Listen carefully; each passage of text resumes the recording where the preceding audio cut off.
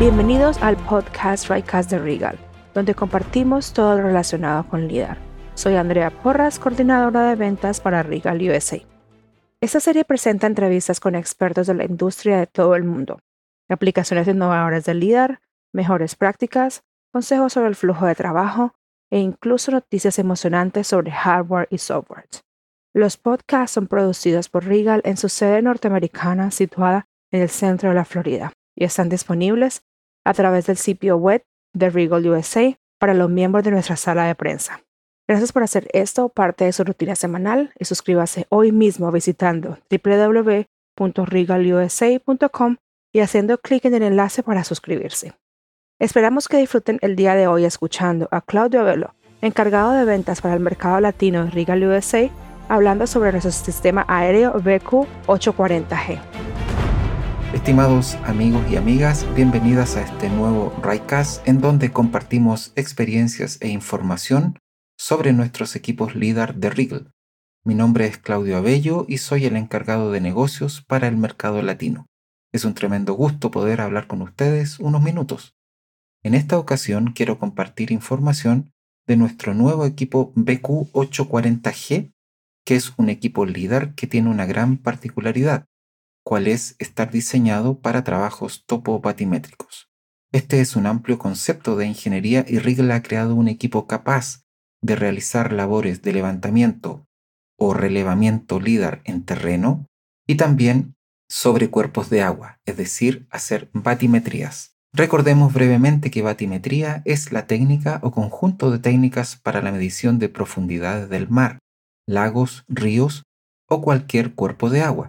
Batimetría es entonces el levantamiento topográfico del relieve de superficies cubiertas por agua, sea este el fondo del mar, el fondo de los lechos del río, ciénagas, embalses. En pocas palabras, la cartografía de los fondos de diferentes cuerpos de agua.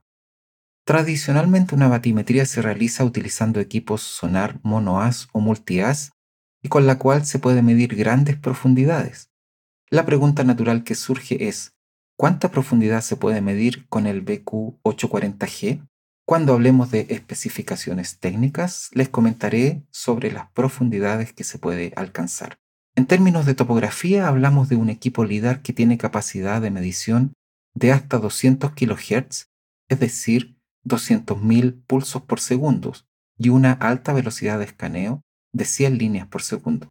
Respecto a los multitarget o ecos, este equipo en particular puede recibir hasta 5 por pulso.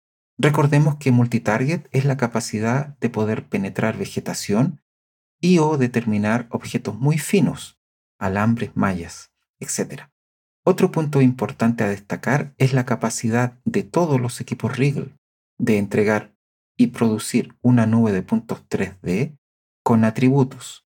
Esto es muy importante a considerar por cuanto no solo entregamos un listado de puntos coordenados X y Z con marcas de tiempo, sino que enriquecemos la información aportando más datos como son amplitud, reflectancia, desviación de la forma del pulso, multitarget y color real con la cámara RGB. Entonces hablamos de un producto 3D que contiene muchísima información que puede ser extraída, permitiendo así un completo análisis de la zona de estudio. Es un equipo LiDAR que tiene un patrón de escaneo circular. Lo que podemos agregar en el equipo es un sistema integrado de navegación inercial, un IMU opcional, un telémetro láser infrarrojo totalmente integrado también opcional, una cámara digital instalada dentro de la misma carcasa. Respecto a la carcasa del equipo indicamos que es compacta, ligera y robusta, compatible con las escotillas típicas de aviones y con plataformas estabilizadas, por ejemplo la SOMAC 4000 y similares.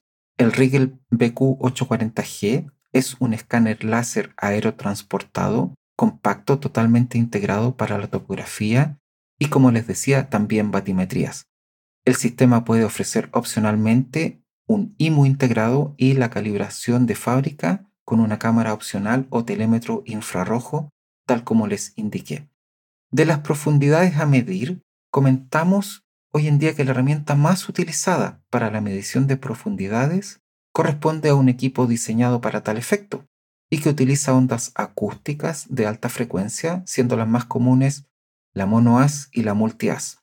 Cuando hablamos de LiDAR, recordemos, hablamos de haces de luz o láser utilizado para determinar distancias mediante la toma del tiempo de vuelo del haz desde que sale del equipo hasta que regresa al mismo. Así las cosas, hablar de batimetrías en agua utilizando un LiDAR nos lleva a un campo totalmente distinto, que es enviar un haz o pulso láser al agua y obtener primeramente el rebote de la superficie del agua y luego un segundo rebote o eco que nos indicará el fondo del cuerpo a medir. Entonces, imaginen un pulso láser que viaja a la velocidad de la luz y que me debe entregar información para determinar la superficie y también el fondo.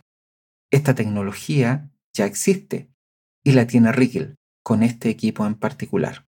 El VQ-840-G utiliza un láser de alta resolución de color verde, clase 3B, el cual es visible y emitido por una fuente láser pulsada.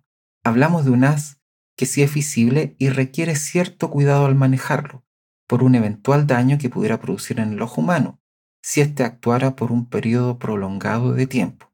Esto es muy poco probable que ocurra porque el equipo LiDAR tiene un patrón circular de escaneo, es decir, el láser se dispara en pulsos que generan un círculo y, por lo tanto, se trata de un láser que permanentemente está en movimiento y no sobre el mismo punto. Si a esto sumamos que el equipo estará instalado en algún medio de transporte, avión, helicóptero u UAV, la probabilidad de generar daño se reduce aún más. Volviendo al tema de la profundidad, esta tiene que ver directamente con la cristalinidad o turbiedad de agua en estudio.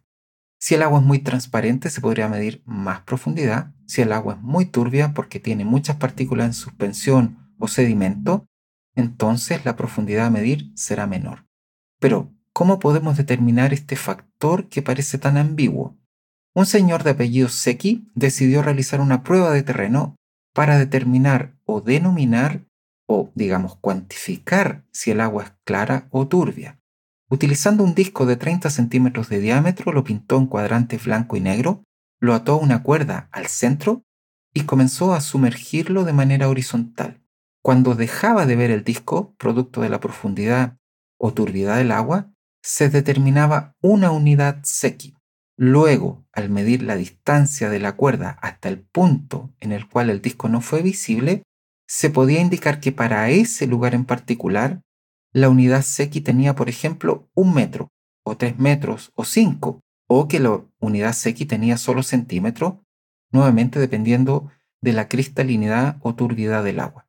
De esta forma se estandarizó una unidad de medición, la cual da una clara idea de la cristalinidad o turbiedad del agua, la unidad Secchi. Espero se comprenda. Bien, ahora que hemos definido una unidad de procedimiento para determinar si el cuerpo de agua es claro o turbio, podemos decir lo siguiente. El VQ-840-G tiene capacidad de medir hasta 2,5 unidades Secchi. Si regresamos a los ejemplos que mencioné, si la unidad Secchi tenía 1 metro, es decir, al sumergir el disco, este desapareció después de 1 metro, el equipo podrá medir 2,5 veces esta medición, es decir, podrá llegar hasta 2,5 metros de profundidad en ese lugar en particular. Si la unidad Secchi es 10 metros, podremos medir hasta 25 metros. Si la unidad Secchi es 10 centímetros, porque el agua es realmente turbia, entonces solo podremos medir hasta 25 centímetros. Como pueden ver, será clave que el usuario realice esta prueba construyendo su propio disco Secchi, yendo al lugar de estudio y realizando el ejercicio de sumergir el disco y medir a qué profundidad desaparece. Esto le dará una excelente aproximación a las profundidades que podrá medir antes de realizar el proyecto.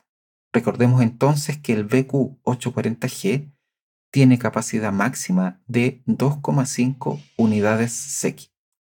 Entonces hablamos de un equipo que puede determinar profundidades y hacer batimetrías, pero la profundidad a medir es relativa a la cristalinidad o turbiedad del agua en cada lugar en particular. El VQ-840-G se puede complementar con un sensor de navegación inercial para la posterior estimación de la ubicación y orientación del instrumento. Como opción se puede integrar una cámara digital de alta resolución y un telémetro láser infrarrojo para complementar los datos obtenidos por el escáner láser verde. La robusta estructura mecánica interna, junto con la carcasa a prueba de polvo y salpicaduras, permite un funcionamiento a largo plazo en plataformas aerotransportadas.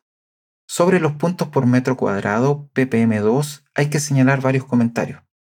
Punto por metro cuadrado será finalmente una información preponderante que se debe considerar al momento de definir los objetivos del levantamiento. Claramente más puntos por metro cuadrado ayudarán a obtener mayor información del terreno y así poder representarlo de manera más real en la nube de puntos y posterior DTM o modelo digital de terreno. Al ser un patrón de escaneo circular, tenemos distintas densidades de puntos dependiendo si hablamos del centro, el nadir, 10 por 10 grados fuera de nadir o en los bordes de este patrón circular. Les daré algunos números referenciales para que tengan en mente. Volando a una altitud de 75 metros a una velocidad de 20 nudos, con un setup de 50.000 pulsos por segundo o 50 kHz, en el centro obtendremos 59 puntos por metro cuadrado, 10 grados fuera de nadir 65 puntos por metro cuadrado y en los bordes 340 puntos por metro cuadrado. Volando a una altitud de 150 metros a una velocidad de 50 nudos, con el mismo setup de 50.000 pulsos por segundo o 50 kHz, en el centro obtendremos 12 puntos por metro cuadrado, a 10 grados del nadir 13 puntos por metro cuadrado y en los bordes 98 puntos por metro cuadrado. Esto claramente muestra la relación entre altitud, velocidad y setup del equipo o los disparos del láser por segundo, la que nos permite determinar la cantidad de puntos por metro cuadrado que se podrá obtener. Existen programas que podemos poner a su disposición para que hagan un cálculo aproximado ingresando estos parámetros. De los setup, el equipo respecto de la repetición del pulso láser o el Laser Pulse Repetition, podemos indicar que hay 5 setups de 200 kHz, 100 kHz, 50 kHz, 5 kHz y 0,5 kHz. Las aplicaciones típicas que podemos comentar, tenemos mapas de la costa y aguas poco profundas, topografía para ingeniería hidráulica, hidroarqueología, mediciones en río, estudios de pendientes, sedimentación, laderas, caudales, estudio repetido de depósitos de agua, línea de costa, línea de superficie, fondo del mar, punto de la superficie del agua, puntos del fondo del lago, puntos topográficos, repetición de mediciones en reservorios de agua, etc. El VQ-840-G realiza almacenamiento completo y simultáneo de la onda completa para todas las mediciones, para el posterior análisis completo de la forma de onda. Podemos incorporar una cámara de 12 megapíxeles con un lente de 16 milímetros. Recordemos que el color real de terreno en la nube de puntos se obtendrá con la incorporación simultánea de una cámara RGB. El equipo tiene un rango de distancia de 250 metros con un 60% de reflectividad, una exactitud de 3 milímetros y precisión de 15 milímetros. Con un peso de 12 kilogramos aproximadamente, es ideal para el uso en helicópteros o RPA de mayor performance. Para finalizar, indicarles que si requieren de información más detallada, me pueden enviar un correo a cavello@riegelusa.com. Espero haberles aportado suficiente información sobre nuestro VQ-840G y la tecnología y soluciones que podemos brindar con este equipo. Me despido y agradezco su atención. Un abrazo para todos y nos encontramos pronto en otro RIEGL de RIEGL. Gracias por unirse el día de hoy. No olviden que hay más grabaciones de RIEGL Podcast disponibles en la sala de prensa de RIEGL USA. Puedes escucharlas en forma independiente, reenviarlas a sus colegas o reproducirlas en la próxima reunión de su empresa. Ustedes, los usuarios de RIEGL, nos dan las mejores historias para contar.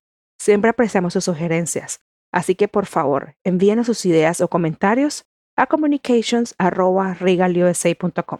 Y como siempre, que tengas el mejor día al LiDAR. Hasta la próxima vez, Andrea se despide. Gracias.